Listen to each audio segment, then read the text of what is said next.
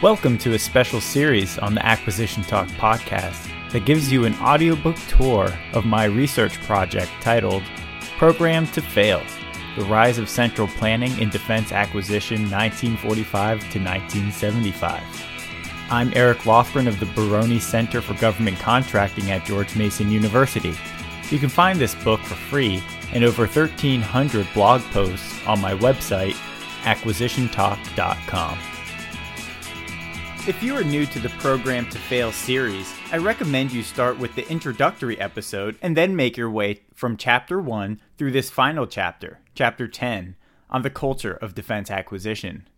This will be the final episode of Acquisition Talk, at least for now, as I've taken a job on Capitol Hill which requires me to put this work on hiatus.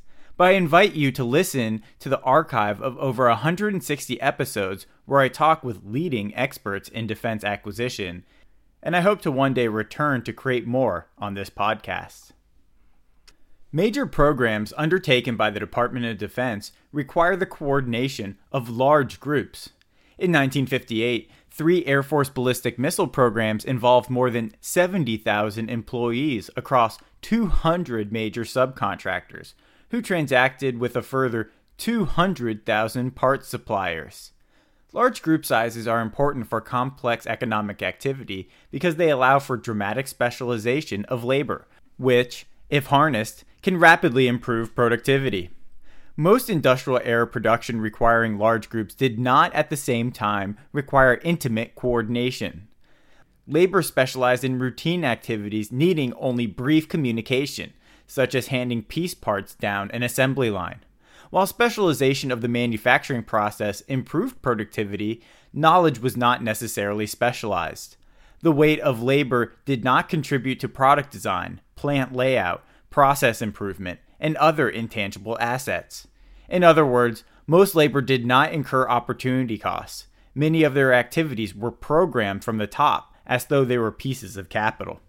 By contrast, large weapon systems developments required intimate coordination of large groups. The development of the Polaris missile, a single subsystem of the Fleet Ballistic Missile nuclear submarine, involved more than 10,000 employees at major subcontractors, in addition to several hundred in the government project office. Most participants not only performed specialized activities, but also had local knowledge beneficial to the program. They contributed creative energy to solving myriad technical problems across a vast number of components. As a result, participants made genuine choices that weighed opportunity costs.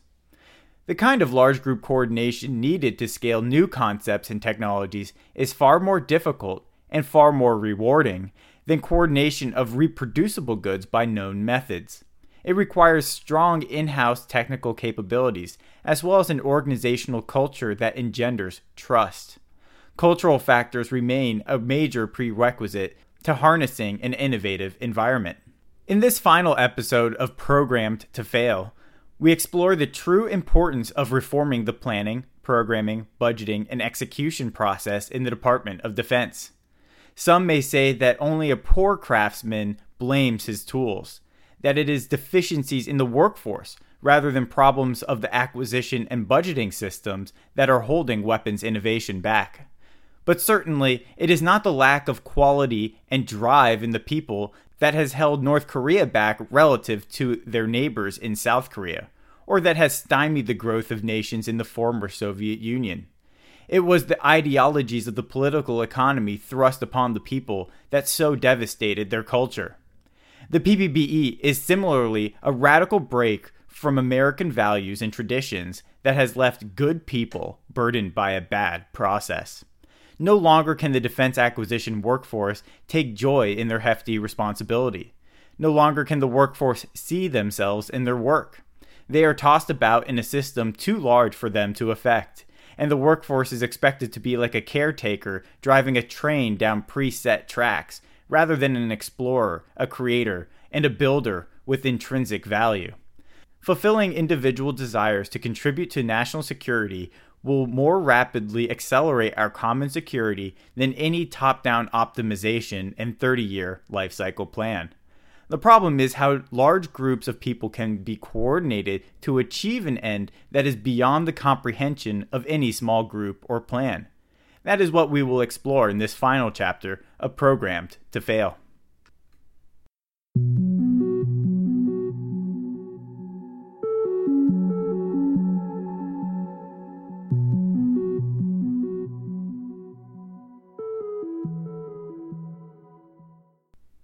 As group sizes increase and economic activity becomes more complex, more of the knowledge about alternative action sets are spread across the participants.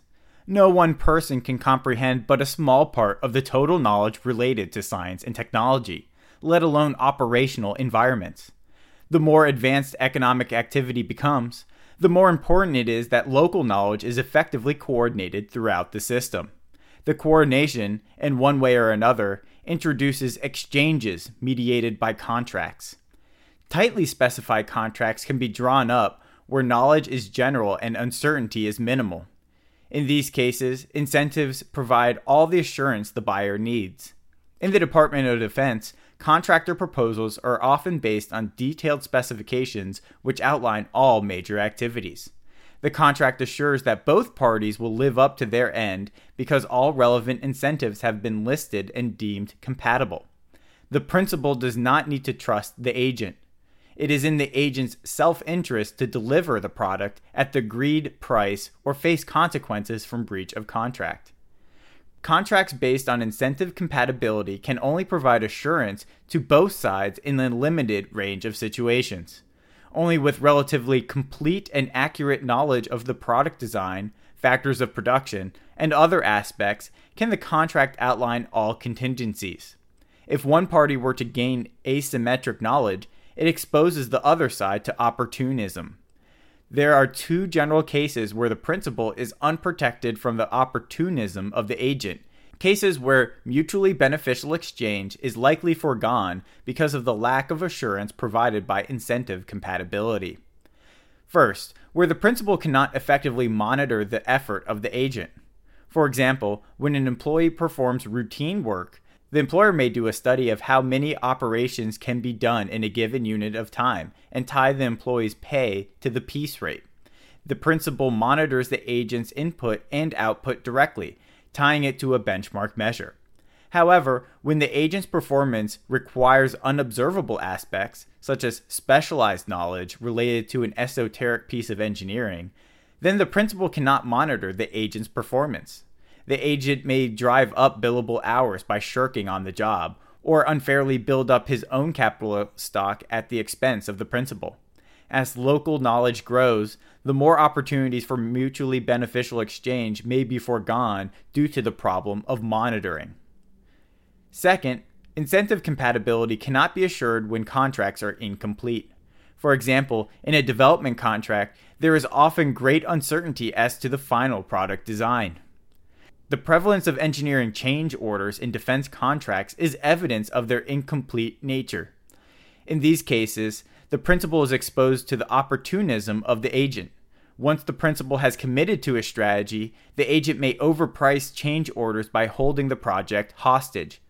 As the exchange becomes increasingly complex, not all contingencies can be foreseen and stipulated in the contract.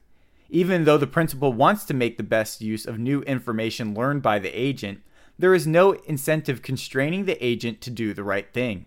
Instead, the agent may take advantage of the principal. As a result, instances of mutually beneficial exchange through necessarily incomplete contracts are likely foregone. Management systems in the Department of Defense were designed to limit opportunism rather than harness local information. The policies assume that the damage done from willful abuse of government funds outweighs the dramatic increase in productivity that can be activated by local knowledge. The effect is to stimulate a bureaucratic culture mired in checking and rechecking decisions. This leads to substantial transaction costs. In 1969, Comptroller Elmer Statz said that, quote, estimates as to documentation costs range from 20 to over 50% of development costs, but reliable information is not available, end quote.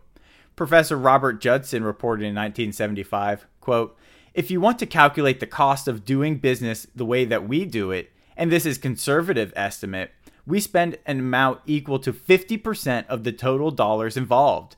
So, if the dollars involved are $1 trillion, and we are spending $500 billion on trying to achieve various forms of accountability, we are not getting very much for that expenditure. End quote. While technological advances correspond with a deepening of the specialization of labor, benefits can only accrue to society when the local knowledge can be coordinated through exchanges. However, local knowledge also provides agents with golden opportunities to exploit the principle because the incentives written into the contract cannot restrain the unobserved opportunism of the agent. If the principal cannot trust the agent to restrain himself from acting on opportunism, then a wide range of welfare-enhancing exchanges will incur high transaction costs, or will never get realized at all. This is true of industrial contracts as well as employment contracts. The inability to coordinate localized knowledge can cause organizations to miss out on dramatic productivity improvements. When advances in economic behavior require local knowledge, providing discretion to those individuals with the most knowledge is paramount. As Frederick Scherer testified, quote, "Given the kinds of technical problems characterizing modern-day weapons development, inflexibility of contractual instruments is incompatible with economy." End quote. Unlike contracts which limit discretion by fully defining the incentives, relational contracts are loose and vague. Relational contracts provide flexibility to adapt to unpredictable situations through a lack of specificity. Not only is the principal provided discretion to redirect the agent when he learns something new, the agent is provided discretion to redirect the principal's resources based on his own, perhaps unarticulated, knowledge. If the principal can trust the agent not to exploit the opportunism recognized to pervade the contract, then a much wider range of exchanges are allowed to take place. The benefit is a substantial increase in productivity because more complex projects can be undertaken. Before scientific management was thoroughly applied to defense acquisition, research and development was carried out on a more relational basis. For example, in 1955, the entire specification of the F-4 development fit into 2 pages.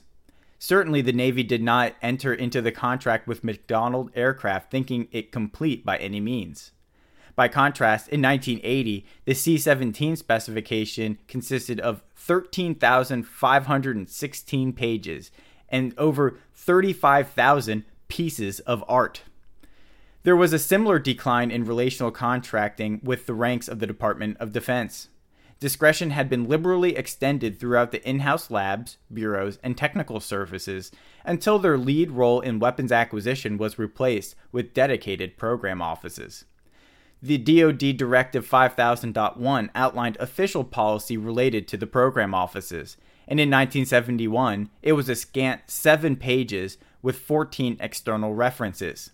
Less than a decade later, there were over 60 pages with 136 reference documents, totaling thousands of pages of policy. In both external contracts with industry and internal policy with the program offices, defense acquisition shifted from relational contracts to more detailed rules based on incentives. Admiral Hyman Rickover understood the power of relational contracts to accomplish ambitious programs. Within the government, Rickover corralled a great deal of authority to direct the Naval Nuclear Reactors program as he saw fit. He extended that authority to his trusted subordinates. Rickover's technical director, Theodore Rockwell, recounted a scene which exemplifies the relational nature of his management. Rickover told his team, quote, "The only thing I've done is to surround myself with people who are smarter than I am. I'm counting on you guys to keep me out of trouble." End quote.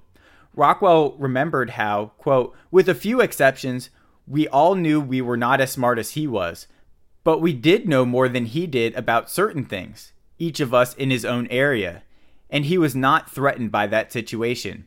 In fact, as he said, he was counting on it, and that was empowering." End quote.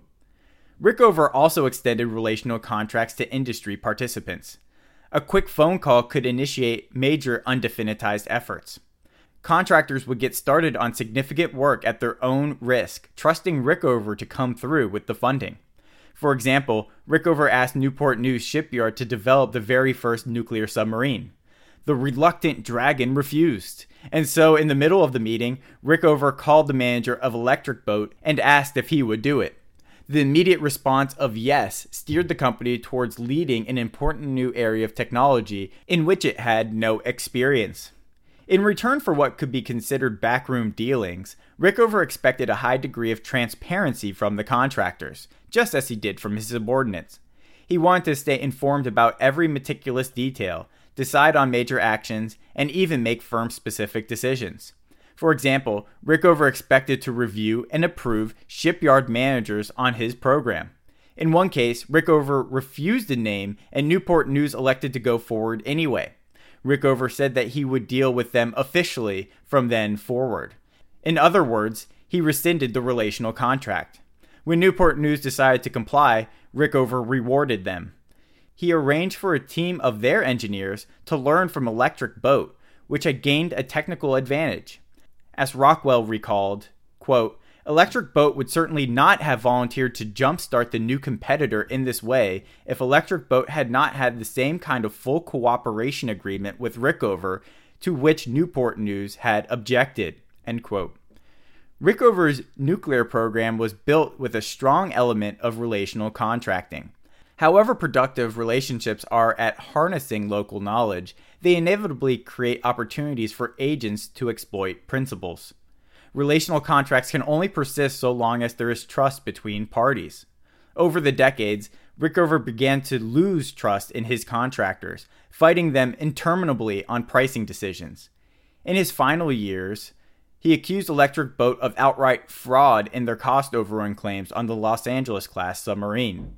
The relational nature of advanced technology contracts opened up the government to opportunism by the contractor, even if it was only existing in Rickover's mind. Without the assurance provided by incentives, relational contracts only last so long as the parties trust each other. A major element in the extension of trust is demonstrated technical knowledge by the agent. If the principal knew the opportunity cost of all choices just as well as the agent, then the principal would not accrue any benefits to extending discretion. There would be no problem of local knowledge. However, major projects require so many interconnected processes that no one person or list of requirements can possibly specify all decisions.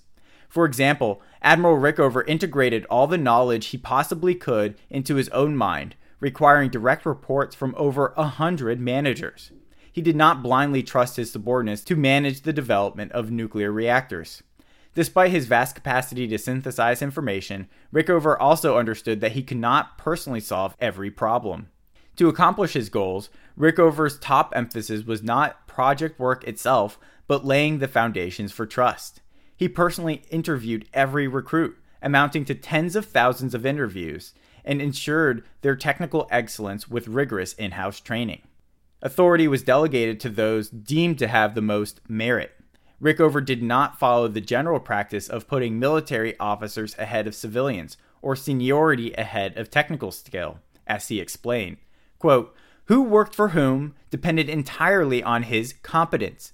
I have had civilians working for officers, officers working for civilians, higher-ranking officers working for officers junior to them. I assign people to jobs based on their competence, not their rank. The nuclear power plant doesn't know whether a man who designed it is a civilian or an officer, end quote. An organizational reliance on technical acumen did not figure highly for routine industrial operations. Though Frederick Winslow Taylor himself was an engineer who contributed to innovations, his recommended techniques, such as time-motion studies, raised the status of financial and statistical acumen. With mass production, future decisions looked very much like past decisions. Routinized activities lent themselves to data collection and optimization. When working on novel processes at the frontier, technical acumen retakes precedence. Rickover's organization, for example, sought to build the first nuclear reactor to produce useful energy and integrate it onto a submarine. There could be no reference to benchmarks. The information required to build the nuclear navy existed nowhere.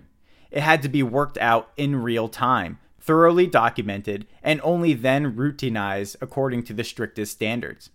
As Rickover explained about managing the naval reactor program, quote, I daily face difficult scientific and engineering problems, the resolution of which requires melding together experience, intuition, judgment, and experimental testing." End quote. Gaining such skills took many years of on-the-job training. Yet the military services expected their officers to come from operational user perspective to lead technical developments. Rickover complained, quote, "How can a man possibly take charge of a complex technical matter, say a man who's been a captain of a ship and has no requisite scientific and engineering training and experience? Why, it is an absurdity on the face of it, and this is where much of our difficulty starts." End quote. Without the necessary experience, government program managers often relied on technical direction from the contractor, which was then reviewed by staff officers with no responsibility to get the job done. After 2 or 3 years, when the manager finally begins to learn something, he moves on to another assignment. For Rickover, such managers could not be considered professionals. Rickover said, quote, "As long as a man is willing to accept dictation in a technical matter, he is not a professional person." End quote. He charged that on engineering matters, the Navy is not really a profession. David Packard agreed with the thrust of Rickover's arguments. Quote, "To be brutally frank about the situation, the services need to be organized so that the development and production of new weapon systems is managed by people who are experts in that business. This is not the practice in the services. Instead, the weapons management job is performed under a system in which too much responsibility is given to officers whose special expertise is not development and procurement." End quote. The Department of Defense officials had long emphasized the central role of the program manager. In 1956, the Robertson Committee recommended that the authority and organizational standing of program managers be increased, along with their tours of duty. It asked for tours to lengthen from a little over 2 years to an average of 5 years. Similar recommendations came from the New London Conference in 1963, and in 1965, DoD Directive 5010.14 required program managers to be available for at least 3-year tours. The pronouncements created little change. Nearly 20 years later, Congress legislated tours of 4 years for defense program managers. The investigational subcommittee later found that average tenures did not reach 4 years, or even move in that direction. It declined. Only 5% of program managers had 4 years experience. The number for the Air Force was 0. The longest tour of duty was just over 5 years and the average less than 2. The subcommittee concluded that the services have simply flouted the law. Extended tenure is a precondition to vesting authority within the program manager. Even if a program manager has received a formal technical education, that knowledge does not immediately translate to specialized military acquisition. Without staying on long enough to understand the particulars, a program manager could not effectively wield strong authority. In such cases, the program manager loses control of the acquisition cycle. Its role devolves to advocacy in controlling the rate of spending. David Packard saw cases where, quote, "The program manager is often little more than an errand boy for all the service officers, both above him and around him in the organization." End quote. The relevance of the program manager degraded so much in the case of the F-111 that the program manager wasn't even invited to important meetings on his own program. Without extensive technical experience and a tenure long enough to apply it, vesting authority with the program manager would be misplaced. Extended tenure also addresses the problem of responsibility. The success or failure of a project cannot be attributed unless the program manager stays on board long enough to see the results. Often, defense programs are planned by personnel from the service staffs and the contractors. The program manager inherits the program and expects to depart for another assignment before the outcomes are realized. Each successive program manager feels no responsibility for the decisions made prior to him, and moreover, feels that he will not be accountable for his current decisions. As Rickover explained, quote, "Before the results of the decisions are in, the manager will be moved and a new manager, equally unqualified technically, will take his place. Naturally, the new manager will feel no responsibility for prior decisions and actions. His primary ambition will be to keep the project moving in hopes that it will not fail during his own tour. Thus, responsibility cannot be fixed, and there is bound to be little continuity in the technical direction for most of the defense developments underway today. To remain inexpert by frequent emigration from one's job, to leave one's mistakes and one's past to start out for a new life, this is what the short tour of duty does. One can be carefree forever. True responsibility for one's actions is not ever comprehended. Life becomes a series of disconnected events. End quote. Excessive rotation did not just affect the program manager position within the government. Rickover found that in industry, managers rarely stayed around for long. Every shipyard has seen at least one of its top 3 people rotate every 6 months over an 18-year period.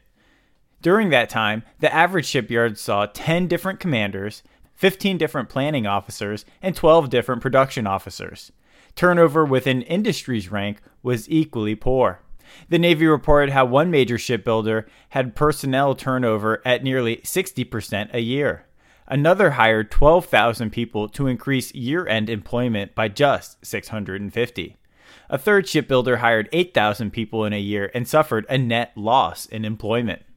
By contrast, there is no doubt to anyone involved who was responsible in the Navy nuclear reactor program.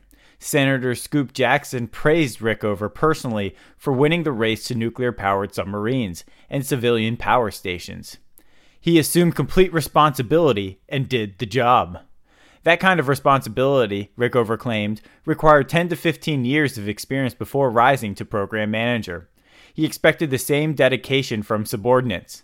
By his retirement, Rickover built an organization with tremendous in-house technical knowledge based on long tours of duty. Quote, an important factor in the technical accomplishments of the Naval Nuclear Propulsion Program has been the emphasis on continuity, experience, and technical expertise in personnel. The most senior 100 people have an average of about 15 years of experience, and the 20 division heads have an average of about 20 years of experience, having served in many technical areas including field positions, end quote. Rickover's emphasis on technical expertise and long tours of duty corresponded well with French military acquisition at the time. Armaments engineers in France received 7 years of education in science and technology before a 5-year hands-in-the-grease assignment in a production facility. Additional tours with higher levels of responsibility and operational experience were then required. After 10 to 15 years of experience, a person could become program manager for a small project. 25 years was common for complicated projects. The continuity of high-quality personnel built an institutional memory into the French acquisition system. Professional experience and lengthy tenures provide valuable signals to the principal that the agent can be trusted. Over the course of time, the agent demonstrates local knowledge and builds a reputation for excellence. Rickover said, quote, as long as a man is getting results, he should be given full authority to decide what work should or should not be done and where and by whom it should be done, end quote. Results, however, do not completely verify that the agent has not taken advantage of golden opportunities. At the technological frontier, signals of excellence and loyalty may not be apparent from outcomes due to the presence of uncertainty. The results may not be indicative of whether the agent acted in his estimation of the principal's best interests. A failed experiment is not, for example, evidence of the agent's opportunism. In order for relational contracts to reach their greatest benefit, the principal must believe that the agent would never consider acting on a golden opportunity. It suggests that the agent has signaled a particular set of moral beliefs to the principal. In addition to experience and tenure, an important aspect to the extension of relational contracts is a general adherence to the rules of conduct. The significance of personal moral codes has a long tradition in military units.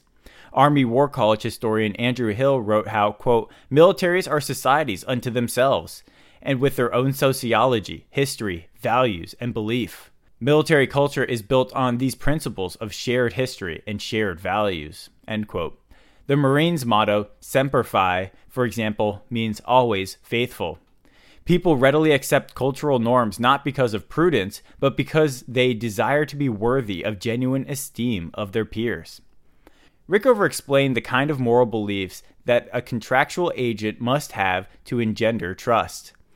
Rickover said, quote, I should like to commend you a liberal adaptation of the injunction contained in the Oath of Hippocrates. that the professional man do nothing that will harm his client, end quote. Rickover's own actions as an agent to the interests of Congress and the public exemplified his point. Not only did he show tremendous technical progress at every stage, Rickover acted in good faith whenever possible. In one example, Rickover carried out his program for $1 million less than budgeted. Quote, "The only honorable thing to do with that money is to return it to the Treasury, and I have done so," end quote. The committee chairman was taken aback. Quote, "That is unprecedented. I literally have never heard such a thing in all my years of government," end quote. Repeated exchanges like this engendered trust between Rickover and many congressmen, which stemmed more from their estimation of Rickover's moral values than the assurance provided by regulations and oversight. It is also important for the agent to be able to trust the principal. For example, a civil servant may expect that dedication and excellence will earn him rewards, such as a chance at the executive level. However, more often than not, these positions are filled by outsiders. Rickover said, quote, "Consider the effect on morale of a career civil servant or military employee who watches men from industry come into policy-making positions for short periods of time and go back into industry after 2 or 3 years, sometimes less," end quote. Equally important to the agent is the belief that his own welfare will not be unfairly sacrificed by the principal, who may rationalize such betrayal to be in the interest of the greater good. For example, an official approached Rickover to sequester scarce materials he had procured in order to develop the first nuclear submarine. It was touted to benefit the Air Force and the entire war effort in Korea during the early 1950s, though it came at the expense of the Navy nuclear program. Rickover fought back. Quote, "You want me to take the statesman-like position, to rise above my parochial viewpoint, to consider the good of the nation as a whole, and perhaps the good of all humanity. Is that it? Well, I'm not going to do it. You're not in a position to judge just how urgent or important their need really is. Neither am I. What I do know is that I have been ordered by the President of the United States to have a ship ready to go by January 1955, and I intend to do my damnedest to make that happen," end quote. Even though Rickover had identified many sound principles for building an organizational culture and railed against both contractors and bureaucrats on their moral standing, even he violated the trust of his superiors and the public. In his final years, General Dynamics came out with evidence that Rickover had illegally accepted gifts. While most of the cases were trivial, the fact of the matter was that such violations justly tarnished his reputation. He falsely reasoned that the gifts being acceptable because of his sterling reputation, as well as all the good he had accomplished for the nation. "We are humiliated when we are deceived," Adam Smith reasoned back in 1759, and the pain of this deception far outweighs the promise of benefiting from the continued relationship. For Adam Smith, the most important rules of conduct are the respect for life, property, and promises. They are like the rules of grammar and must never be violated even if it appears to achieve a greater good. After World War II, the United States had its most robust in-house technical staff, although it remained underemphasized compared to its European counterparts. Still, the Army Ballistic Missile Agency developed almost all of Redstone and Jupiter's major subsystems and components in-house during the 1950s. Even the Nike Ajax surface-to-air missile, which was outsourced due to its lack of in-house competence, the Army arsenal essentially acted as a subcontractor to Bell Labs of Western Electric. Similarly, the Navy China Lakes facility, despite being rolled back, continued to be the Navy's primary source of missile and rocket technology well into the 1970s. In both the Army and the Navy, the primary function of the in-house capabilities was to furnish engineering products to weapon systems. In-house efforts consumed about 1/3 of Army and Navy research and development funding. The Air Force, however, promised a different role for their in-house staff. The Air Force Research and Development Center only maintained enough technical competency to tackle specialized requirements. As the Air Force Research and Development Center Commander General Donald Putt put it in 1953, "Our job is not to actually do the research and development job. For that, we rely primarily on industry, universities, and civilian research organizations. Our job is to tell these groups the problems the Air Force wants to solve and to program, finance, monitor, and evaluate the work necessary to solve them," end quote. For example, at the laboratory in Rome, New York, only 10% of the funding remained in-house. Of Rome's in-house effort, only 2% went to the actual research and development work, with 50% monitoring outside activities and the remainder supporting procurement programs. Over the 1950s, 85% of all Air Force research and development funding went to universities or industry. The balance funded about 40,000 Air Force personnel, less than 20% of which had any science or engineering experience. Trevor Gardner, head of R&D at Air Force headquarters, told Congress how, quote, "the portion which we spend of our own money on our own laboratories is rather small," end quote. Over the course of the 1950s, the Army and Navy were pressed to outsource more R&D. In 1955, the Chief of Naval Operations directed the Libby Board in its investigation of bureau system adequacy. While it found deficiencies, it supported the continued role of strong bureaus and relegated special projects offices to exceptional circumstances. Yet the pressure to emulate the Air Force did not abate. Increased use of contractors became essentially an unwritten law, causing the arsenal and bureau systems to shrink significantly. General John Uncles, Chief of Army Research and Development, told Congress how the services had long been under pressure to whittle in-house organizations down to a certain minimum point. Quote, "We don't know exactly where that point is, but 25% or 35% of our program we feel should be done within our own laboratories to enable us to have the people who understand what the rest of the world is doing," end quote. In 1962, Bureau of the Budget Director David E. Bell issued a report finding that, quote, "there had been a serious trend toward eroding the competence of the government's research and development establishment," end quote. It concluded that the government employees need to be assigned to stimulating work, given authority to do the job, and have their salaries raised. The fear was that without in-house R&D, engineers would become desk engineers, who merely reviewed contracts and accepted contractor technical direction. Engineers either lost touch with the technology or lost interest and left the government. Many others believed government could evaluate contracts without performing any core work itself. For them, the Manhattan Project demonstrated that the minimum point of government effort is 5% or lower. Industry consultant Helge Holst explained how the government should be a skillful user, not necessarily a skillful designer, developer, or producer. He elaborated the position for Congress in 1962. Holst said, quote, "Let me see if I can make this almost ridiculously simple. Certainly when our wives use automobiles and start them up and drive very successfully to school and the grocery and everything else, they are performing a useful function. They have all their needs met without being able to design and build an automobile, and without, indeed, being able to maintain the automobile," end quote. Holst believed that increasing specialization of economic activity made it infeasible for the user to have technical understanding of what they buy. They just need to know if it worked. Yet for weapon systems, the government cannot rely on the collective wisdom of other purchasers. It is a single buyer. Moreover, government finances the contractor and is responsible for critical decisions before contracted work begins. The evaluation process in research and development is not limited to evaluation of fully developed test articles.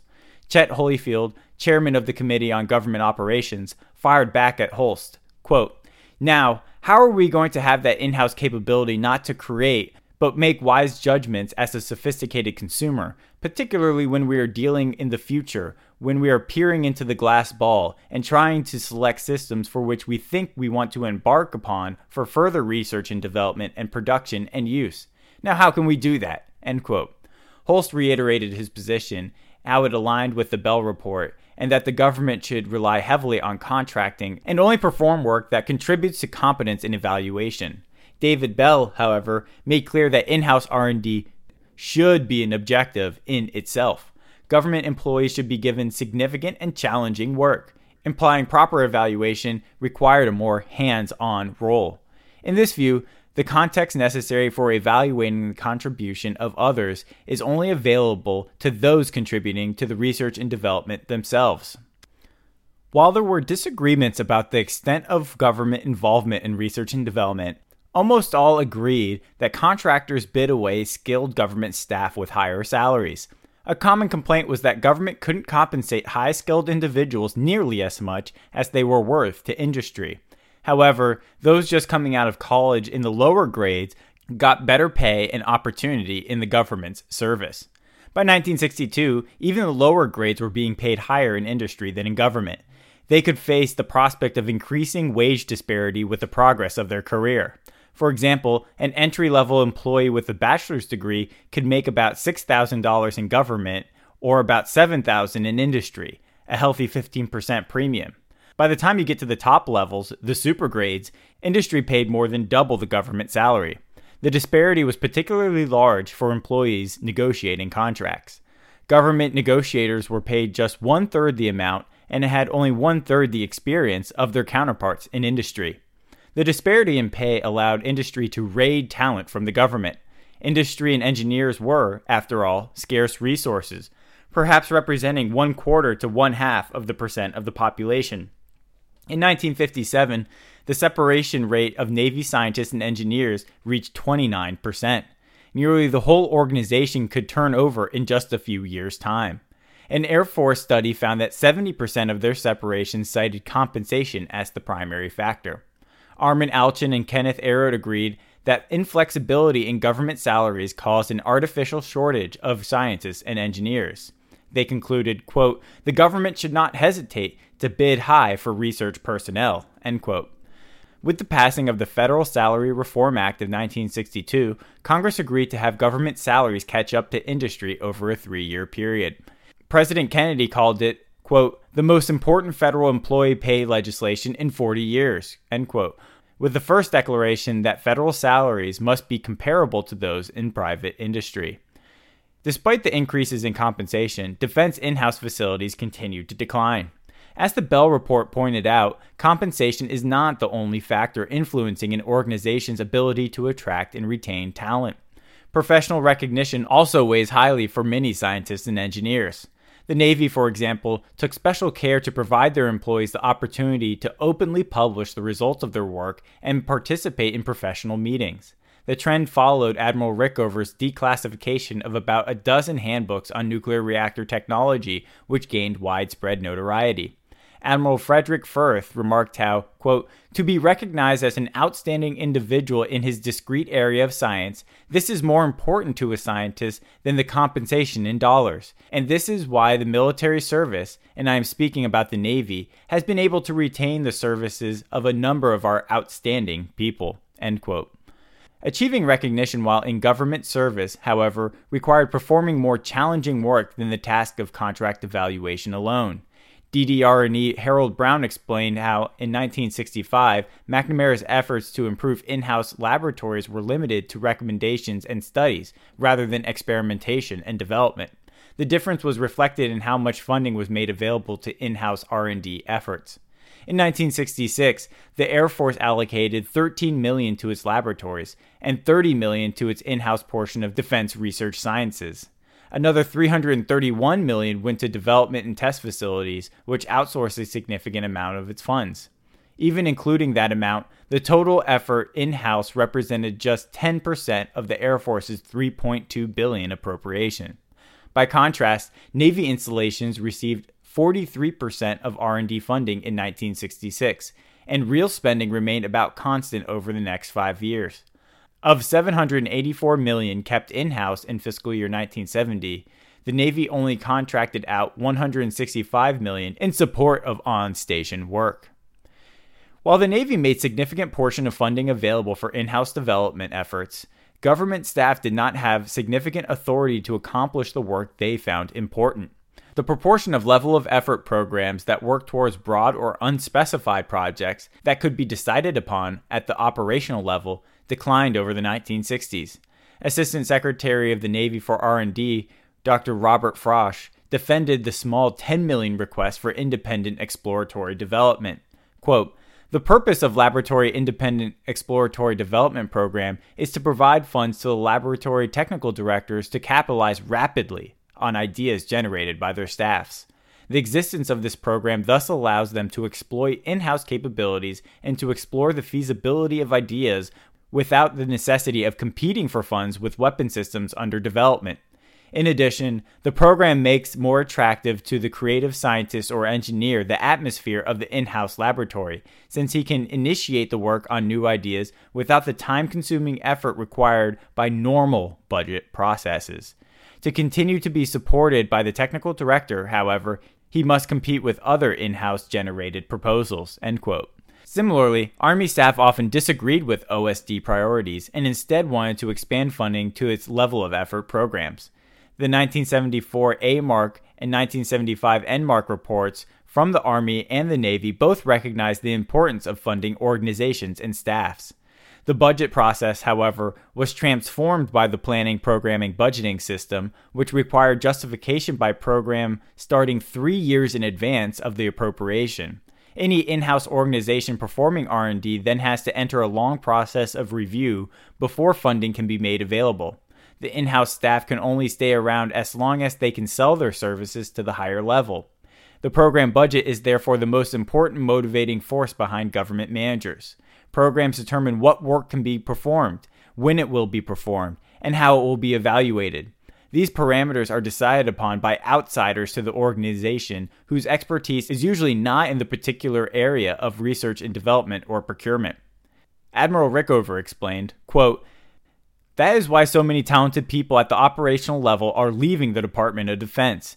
They have experienced too much of the inward fury of sincere and capable men thwarted by powerful little bureaucrats," end quote. Another observer wrote how, quote, "Young people see that the project and procurement officers live in a fishbowl environment, are subject to outside intervention, and become targets for criticism," end quote. While the fishbowl effects deterred many talented individuals, it was precisely the intent of the program budget written into Title IV of the National Security Act Amendment of 1949. It sought to rein in the uncoordinated programs of in-house facilities, whose chiefs could decide upon program objectives and methods of evaluation. The Navy viewed such changes in the budget structure as a threat to diminish the autonomy of its bureaus. While the Navy successfully resisted the program budget in the 1950s, it became overwhelmed in the 1960s after the implementation of the PBB system. Perhaps the most pernicious effect of the program budget is the effect on organizational culture. Aaron Wildavsky described the program budget as a contract between policymaker and line manager, rather than a relational contract which assigns significant discretion to the one performing the work. The program budget process locks in a list of directives of what can and cannot be done. It presumes that the program choice can be considered apart from the structure of organizations and incentives in which it is done. The rigidity of program objectives controlled by outsiders disempowers even the most highly skilled and trustworthy individuals, whether they work in government or for it as a contractor. Pierre Sprey testified to Congress in 1971, quote, "I have found many people who were affected by the knowledge that the weapons they are working on were unreliable, were unlikely to prove very effective in combat, or at least dangerous, and by the general impression that these people had that they were not able to do the best possible job in their particular defense mission," end quote. The recognition of errors, however, might harm one's career because it indicates a sort of failure. The organization's funding is completely tied to the specified program. Its survival depends on suppressing information about errors, rather than making them visible and correctable. Quote, "Budgeting by programs, precisely because money flows to objectives, makes it difficult to abandon objectives without abandoning simultaneously the organizations that get its money from them," end quote.